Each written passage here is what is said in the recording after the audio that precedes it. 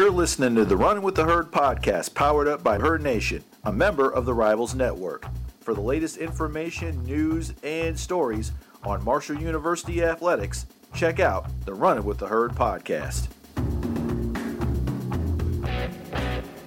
Right sideline across midfield. Keaton gets a block. Here he goes. 30, 20, 10 to lead Keaton all the way. Touchdown, Thundering Herd. DeWeaver takes the snap, backs up inside the 5, flushed out of the pocket. Hodge wraps him up and sacks him. Third sack of the day, third sack of the half for Darius Hodge. Fields the football, rolls left, throws deep downfield for Gaines. He makes the catch left sideline 15 and cuts right. Xavier Gaines across the 10, angles over the 5. He's fighting for the goal line. He dives into the end zone. Touchdown Herd, and Marshall takes the lead. They give to Knox, goes right, has the first down, breaks the tackle. Over the 10 and 5, Brendan Knox drags an owl over the goal line. He's in. Touchdown Herd. Marshall takes the lead with 36 seconds to play. Brendan Knox on a 17-yard run, and what a run it was.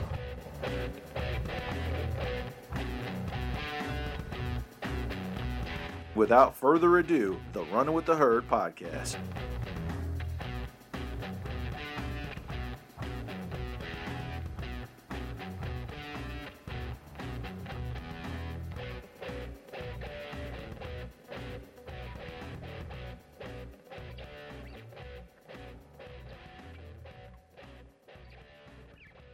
Here we are in the Running with the Herd podcast, powered up by Herd Nation, part of the Rivals Network. And I'm here with three awesome gentlemen here with publisher of Herd Nation, Chris McLaughlin, staff writer Josh Stowers, and site moderator Aaron Perkins. Gentlemen, welcome to the podcast. Thanks for having me, man. Thank you, sir. It's awfully nice introduction. Hey, you know what? I do what I can. You know, I try to make everybody sound as good as possible. It's part of my job, right? All right.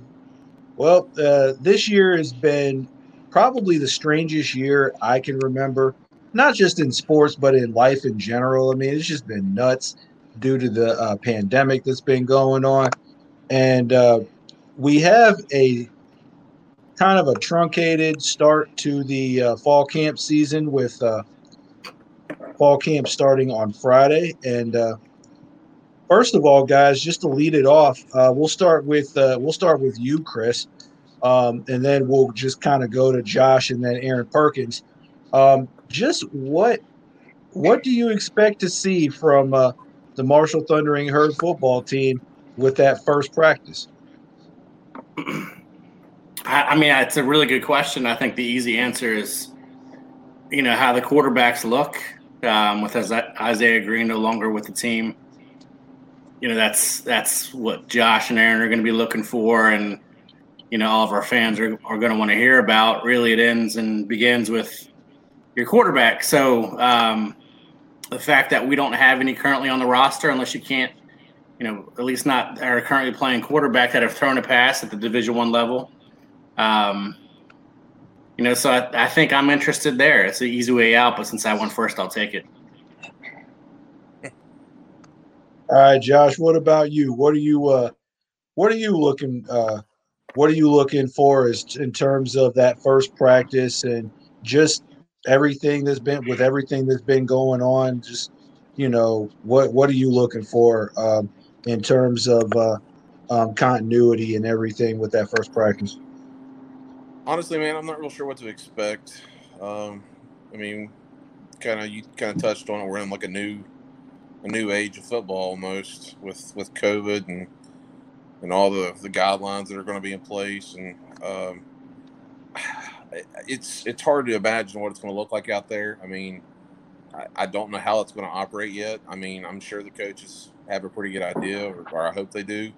If it's going to operate, like a normal practice. I mean, I don't know what the social distancing or team distancing, whatever you want to call it, is going to look like. I mean, I don't know. It's hard to say. As far as the roster goes, I mean, that's obviously always the first thing I want to look at. Guys who are on the roster. There's with us. There's always the futures aspect of who's on the roster and who's not. That's always one of the most talked about things. I'll piggyback with what Chris said. Obviously, the quarterbacks is a hot topic. I mean, the hottest topic, I should say. You know, I think everybody's, locked in on Grant being the starter. You know, I think in the years past, I think that's where maybe we as fans and the media in general have maybe made a mistake and kind of anointed other kids, or basically giving them the keys to the kingdom before they were ready. So I don't really want to do that with him. I think he's a different guy though than a couple of the previous quarterbacks. I think Grant will be able to handle things a little bit differently. Not that I'm saying that he's going to be the starter. Obviously you've got Luke Zaban and Eli Zammons as well on campus. So, I mean, it'll be interesting to watch. And on the defensive side of the ball, there are a lot of new faces. Up front, in the middle especially, it'd be interesting to see how that plays out. And then at linebacker, there's a ton of new faces. Besides Tavante Beckett, you're probably looking to try to find, 2 new starters besides him. Just a couple different spots here and there. But like Chris said, the quarterback, it begins and ends with that. Right. And Aaron Perkins, we're going to go to you now. And obviously there's going to be no fans that will be able to attend practice this year due to restrictions with COVID and such. Just kind of piggyback off of what Chris and Josh were saying, just like how different is this going to look? Oh, I think it's definitely going to be different. We're all used to always going there and sitting in the press box with everyone and just watching, how they interact with one another and who's, which players are going off together, and you can tell who the leaders are usually pretty early. So it's going to be different. They're spread out. The media guys are going to be spread out all over the place. The players, I'm interested to see how they are doing it. Is it going to look like a regular practice? Or are they going to be split up a lot more? Or are they going to be in smaller groups? And being in smaller groups, is that going to help or is that going to hurt? We've got some young players in some important positions. So if they do split up a little bit more, that might give them more reps. And, it'd be interesting to see who they pair those quarterbacks up with early on in practices, wide receiver wise. Yeah. And that brings me to what I was going to offer as far as, what that first practice is going to be and everything. I'm interested to see how Grant works with the new group of wide receivers. A lot of the guys off of the 2019 team are back this year. Guys like Willie Johnson and Talik Keaton and Artie Henry, who's back from injury, and Corey Gamage and those kind of guys. It'll be interesting to see the rapport and the working with those guys that not only Grant, but Luke and Eli and those guys. It'll be interesting to see how that kind of working relationship evolves, because they haven't had spring ball. They haven't had time to work together. So it'll be really interesting to see how those guys kind of gel and how they kind of coexist, in my opinion. I agree also. You're also going to, luckily, again, we've got some really good, strong tight ends. And, we've all watched football for a long time. And we always remember, all the old MVP type quarterbacks always had their security blanket at tight end to go to whenever they needed. And having someone like Xavier Gaines to make plays from that position is going to be big for whichever quarterback ends up winning the job, assuming it's going to be Grant Wells. You kind of led me into my next question for all three of you guys. Xavier's probably the most versatile weapon that we've seen in the Marshall offense in quite some time. How many touches do you expect him to get a game?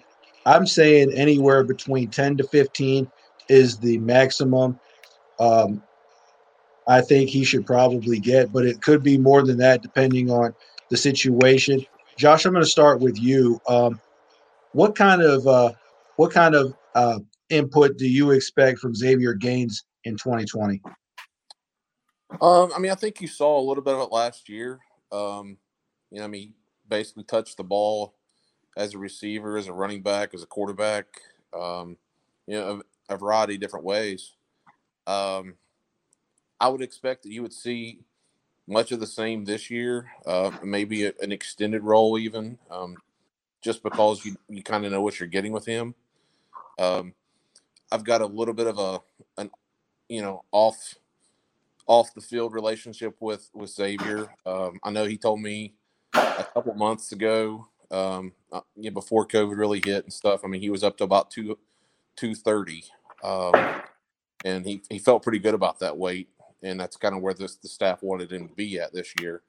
But I mean, according to him, he hasn't really lost any of his speed or anything, by gaining that size. I mean, that just kind of gives him another option. I mean, like you said, I mean, versatility's there for him, and speed was always a thing for him. But him putting on a little bit more size just enables him to be a little bit more of a matchup nightmare for defenses in receiving the ball, yards after the catch, or even rushing the ball out of the backfield. I mean, at 230 pounds, I mean, he'd be right there with Brendan Knox as the biggest running back we'd have in the backfield. So it'll be interesting to see how Coach Ramsey uses him. Like I said, I just think they'll just keep extending and expanding on his role from 2019. Chris, obviously Xavier came in as a 4-star ranked quarterback. I know that he in the move to tight end, it's been pretty seamless for him. I mean, he's kind of picked up the nuances of the position. I know that a lot of fans are kind of hoping that he can maybe see a little bit more time behind the center, but I think that his best position is probably split out wide or, in that tight end formation, so that he does present those matchup nightmares, being, too fast for a linebacker and too big for DBs to cover him. Yeah. It's funny with Gaines because, he came in as a pretty highly recruited quarterback. And our fans predictably were upset when he was moved to tight end. They thought it meant the end of his time in Huntington, and the coaches didn't know what they were doing. It's funny how sometimes they do know what they're doing, and in this case, it's worked out really well. But I digress. But yeah, I mean, his best chance to play at the next level is to be split out wide. As a tight end, he's pretty much a prototypical tight end in the NFL now, and I've talked about it with some friends offline. He reminds me very much of Jordan Reed. Anyone who follows the NFL, I'm a big Redskins fan. I guess they're not the Redskins anymore. That's a whole nother podcast we'll do. But he's had some concussion issues, and really his career has gone downhill. But when he was healthy, the guy was absolutely a dynamic receiver. And a lot of people don't know, but he was a quarterback at Florida when he first arrived down in Gainesville. And he made the Urban Meyer switch. Urban Meyer switched him to tight end pretty early on. Xavier's got to work on his hands a little bit.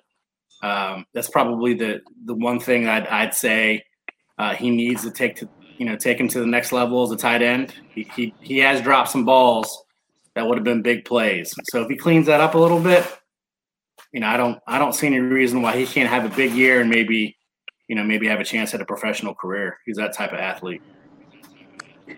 Yeah, certainly. And when you look at how he kind of evolved as a football player from the time he arrived in Huntington as a quarterback, transformed himself into a tight end. I mean, it just goes to show you the kind of kid that he is, because, I mean, a lot of guys would have just said, hey, I'm a quarterback, don't try to change my position, and would have taken the easy way out. But he didn't do that. So credit to him for that. As far as position groups to look out for, most important positions heading into this year, obviously outside of quarterback, which ones do you feel are a strength and which ones do you need to step up? I'm going to go first on this one. I would say the offensive line is a strength for the Thundering Herd this year. I mean, when you return 4 out of 5 starters back, Obviously, you replaced Levi Brown, but when you're looking at how the offensive line was able to win games up front and pave the way for Brendan Knox to run the football and give the quarterback time to throw the ball, most often than not, Marshall won those games. So I'm going to start with those guys. Chris, what about you? Yeah, I mean, that's where my mind first went. I don't see how you could really go anywhere else, to be quite honest with you.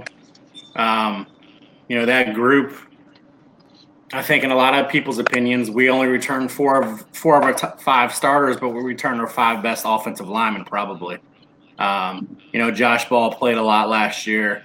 I think a lot of people have seen he's getting some draft buzz, probably more so because of how he looks in the uniform than how he's actually played. But, he came into Marshall last year. He had a knee injury.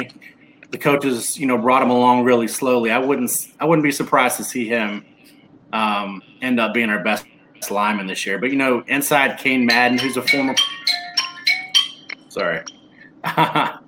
Cade Madden, who's a former walk-on, who's a really, really good player at guard.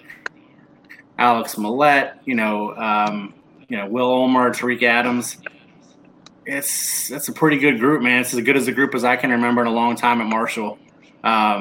So yeah, I agree with you there. And another group that I think was a strong suit is probably the running back position. Brendan Knox is just a fantastic college football player. It's been a while since I've seen a guy just continuously move his legs like he does.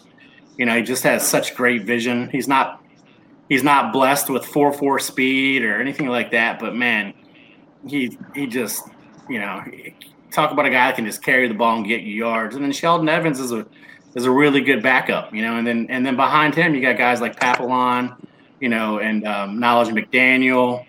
So the running back core is real deep. I'd go there too.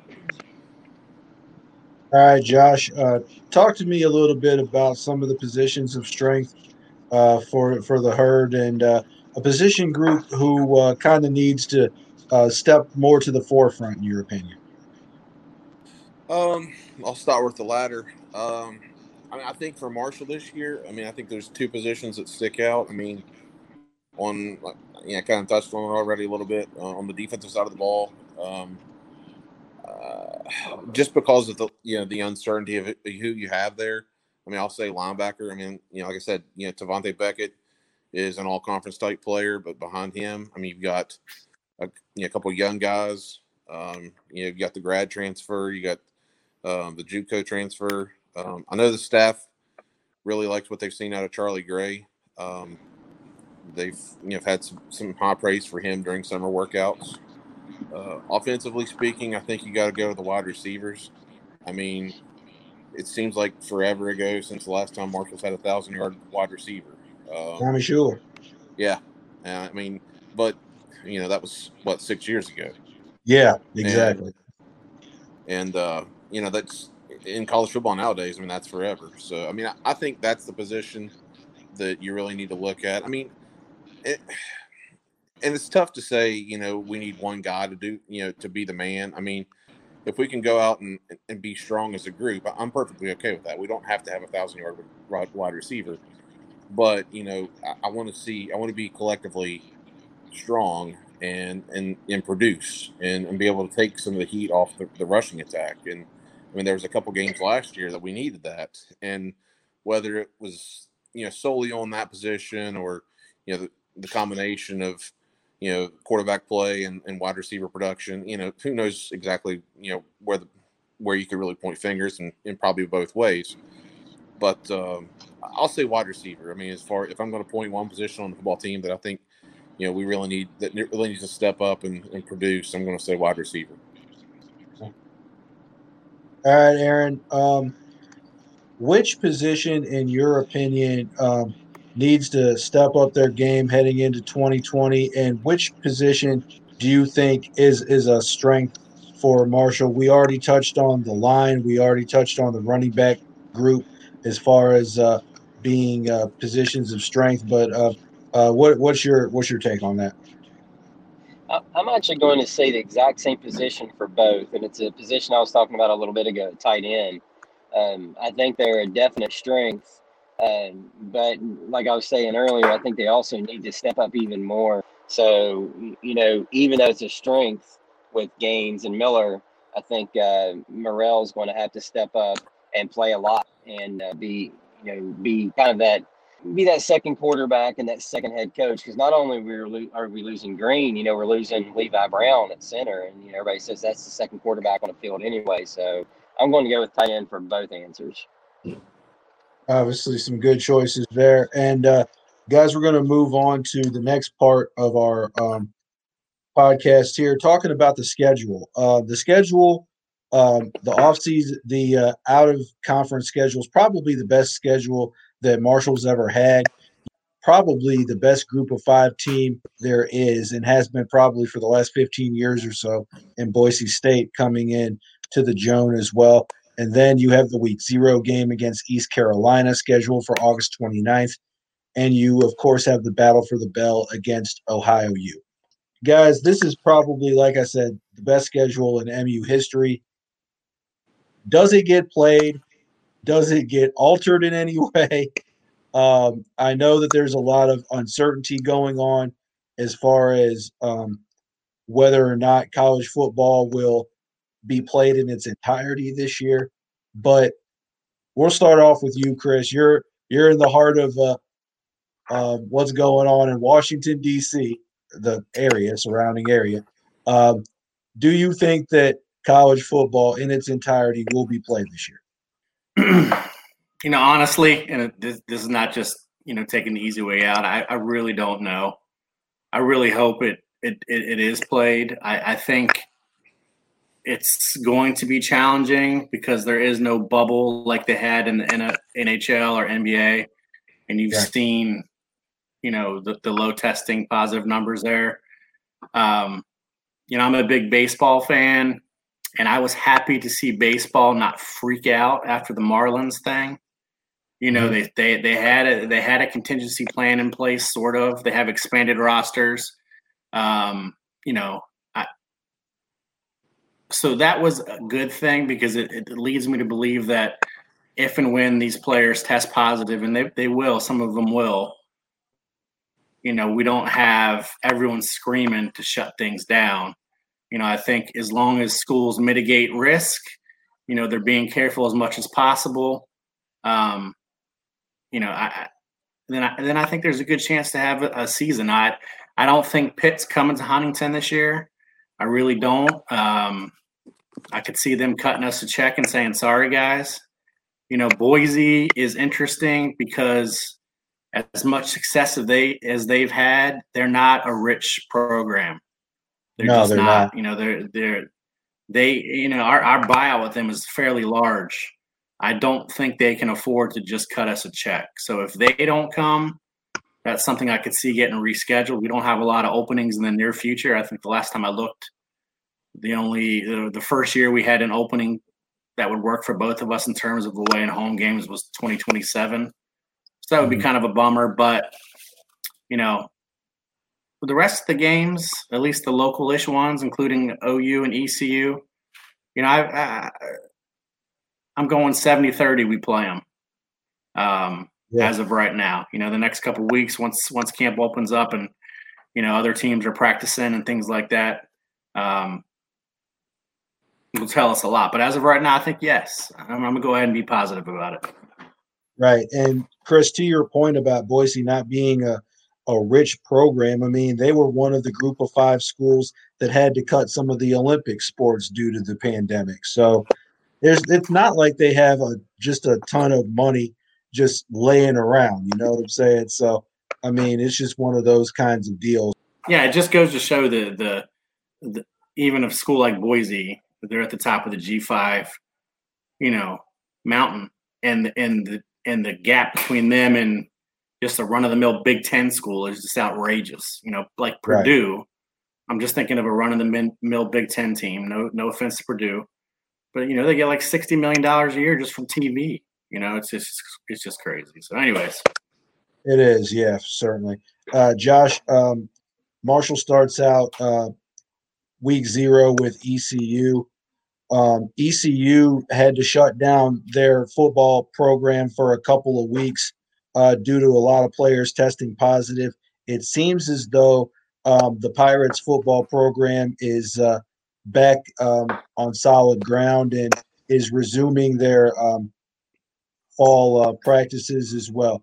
Do you see that game getting played? And if so, what do you think about the rest of the schedule?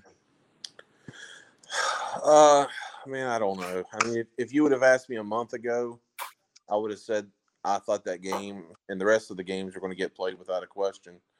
2 weeks ago, I would have said we were down to about 20%, maybe. Yeah. It has progressed. I will say, I mean, I had a conversation today, and it was trending very positive. I mean, up until, like Chris said, the Marlins fiasco. I think something like that, purely because we don't have the bubble type system that the professional sports do. I mean, I think that causes a great deal of concern, for schools, for conferences, and so on and so forth. I don't know. I mean, out of conference games, I'm going to say 50-50. In conference, I think it's 80-20. I think we'll play those games. Now, for the life of me, I can't really figure out, I mean, I know this has been discussed a ton on the boards. What's the difference between in-conference and out-of-conference games? I mean, obviously there's some difference there, I mean, I don't know. I mean, I'm not going to try to get too political on this because I have my own opinion on the whole thing anyways, but I'm not going to put this on blast. But I understand. I don't know. Like I said, I'll say 50-50 out of conference, 80-20 in conference. We have ties to Ohio. We have ties to ECU. And just because of, who Boise is and who Marshall to some point still is in terms of the G5 brand, I mean, we have ties to them as well just because of, albeit our success hasn't been there, I still think in the national opinion, I still think Marshall is to maybe not the elite level G5, but I mean, I still think they're a player there in terms of, if we go out and win 10 games, I mean, I think we could easily fall back into that level of UCF, Houston's, Boise State's, those types of schools. I don't think it would take much for Marshall to get back to that, I guess is what I'm trying to get at. Yeah, I definitely agree. And, I just think that, some things need to fall in place in order for that to happen. But who knows? 2020 could be the start of it. Perkins, obviously, this is a big year for Marshall in terms of the out-of-conference schedule. But also you think of and this is for all of you guys, but just you think about this year and you think about November 14th, 2020 against Middle Tennessee at the Joan, 50 years ago today, or 50 years ago to that day, when the terrible tragedy happened with the plane in Southern Airways Flight 932. I mean, obviously, it would be a big, big, game, because it's the 50th anniversary. This year means a lot, and you would hate to see it get canceled. Beating Western, they're usually pretty good, so that's a big game. That's a game I always look at, and then FAU obviously. It'll be interesting. I say what you want about Lane Kiffin, but he was entertaining. He got eyes on the conference, and he won quite a bit. So it'll be interesting to see what Willie Taggart does there. But if I had to pick two games, those would be the two, FAU and Western Kentucky. Gotcha. Josh, what in-conference games stand out to you as far as this season? Again, I'll try to probably piggyback off what Chris said. I mean, Western and FAU both have kind of become, I guess, rivals in a sense. Western especially, just because of what happened in 2014. FAU just in the last couple of years, and even before that, I mean, they were always a tough out. I mean, even when Cato was here, we had some tough games with them. I don't know what it was. I don't know if it was the Florida thing or what, but even when, like I said, even like when Jarquez Johnson and those guys were down there, they were a tough out for us. In 14, if Rock doesn't rush for like 272, yeah, that's probably a close game, honestly.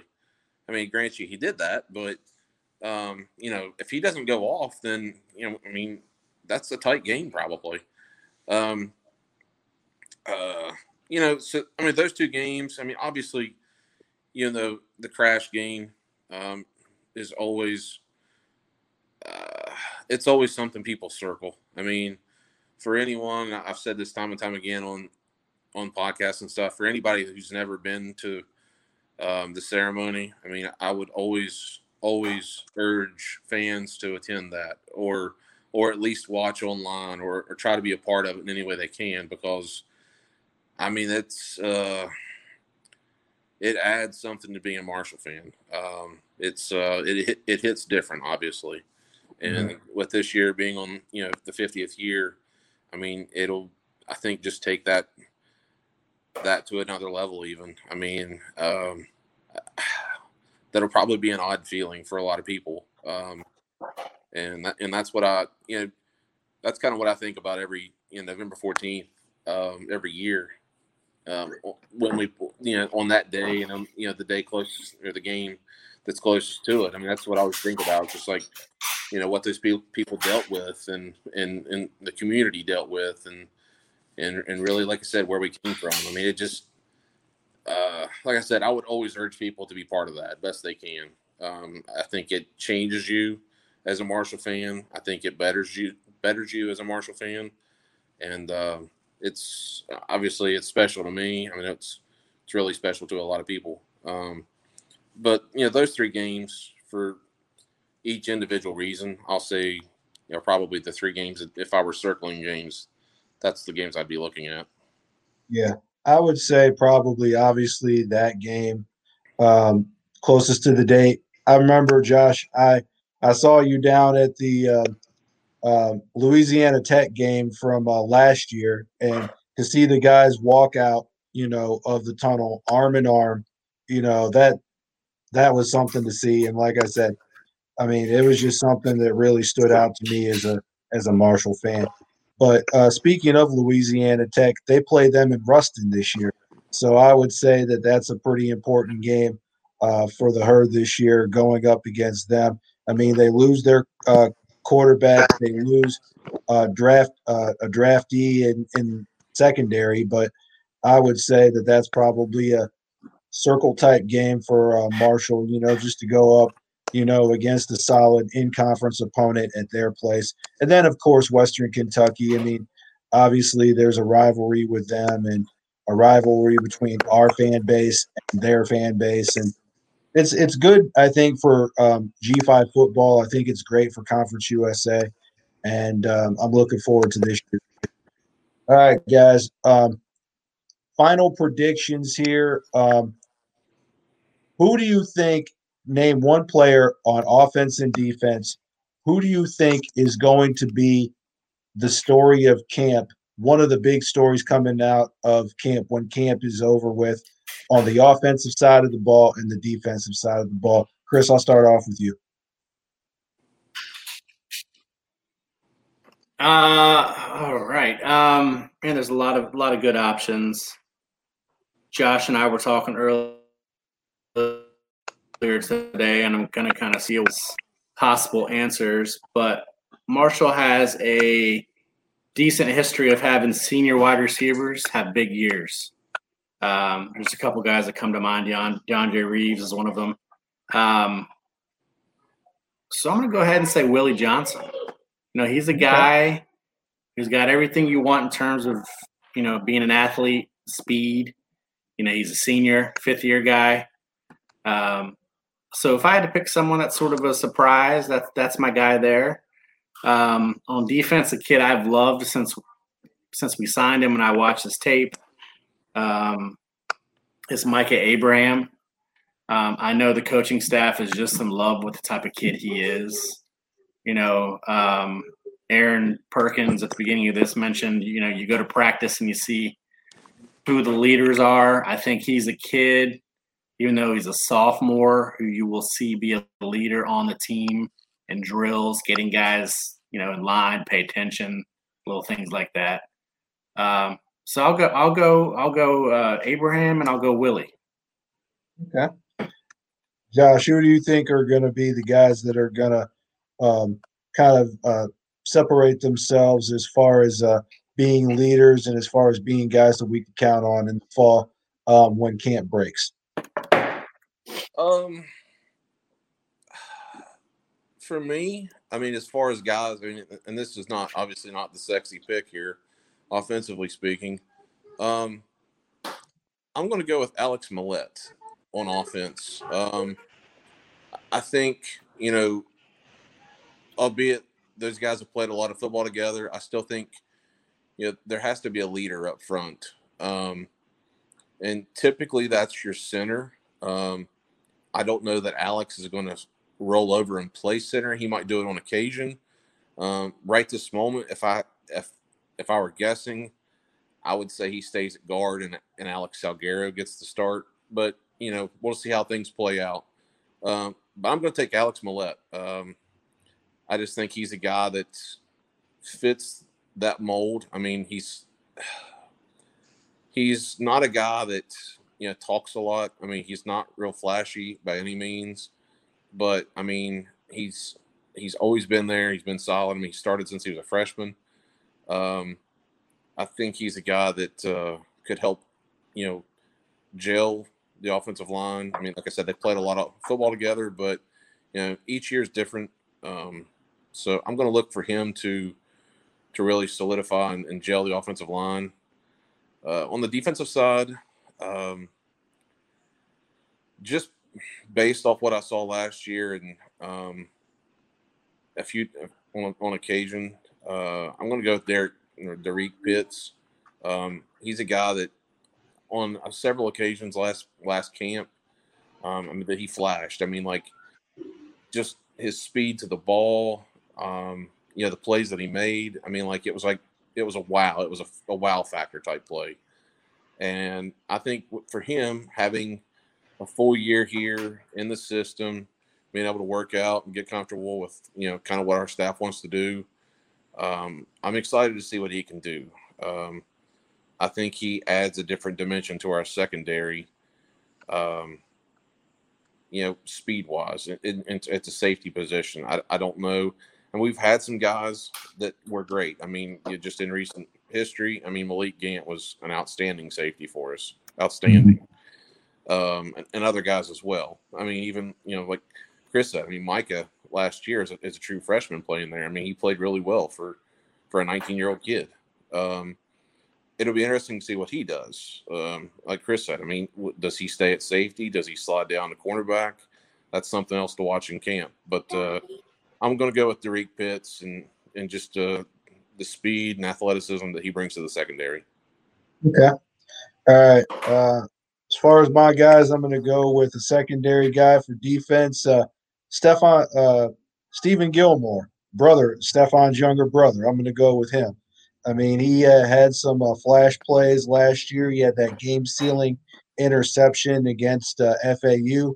He had the 100-yard pick six that was called back in the La Tech game. And, he's kind of built himself, into a solid role for Marshall in the secondary. So I think that he's going to kind of separate himself as one of those leaders for the team. And as far as the offensive side of the ball, I know it's kind of a cliche pick, but I'm going to go with the QB. I'm going to go with Grant Wells. I know a lot of the fans on the site, both the paid site and the other site, are thinking about, when they saw him play high school ball at GW. And, they know that he has a solid arm, a good football IQ, that sort of thing. I'm looking forward to seeing what he could do now that he has every chance to go out against East Carolina and be the starter heading into that game. So hopefully he does his thing. Hopefully he translates that IQ onto the practice field and on the game days, and he gets that timing with his receivers, which is the most important thing, especially from a guy that wasn't getting any reps last year and, obviously is thrust into a new position. I mean, getting the timing down with the receivers and building a good relationship with the center, whether it's Salguero or Mollett, either one of those guys, is very, very important. So I'm looking forward to seeing what Wells can do. One luxury he has is, like we've talked about, the value of experienced offensive line and a tremendous stable of running backs to turn around and hand the ball off to. So it's not like he's going to get thrust into just, basically thrown in the fire. I mean, he is to a point, but it's not like we're expecting him to go out and throw the ball 40 times a game either. So I like Grant a lot. He is a kid who, I think it's funny that our fans drool over him so much now, because when we signed him, I don't think a lot of people were in love with it, to be quite honest with you. I know a few guys who coach locally in the Huntington area who played against Grant, and they had some real good things to say about him. They said he had absolutely no help at GW, who's basically a one-man team, and he still gave them a lot of fits. I think something that's going to surprise people with Grant is how athletic he is.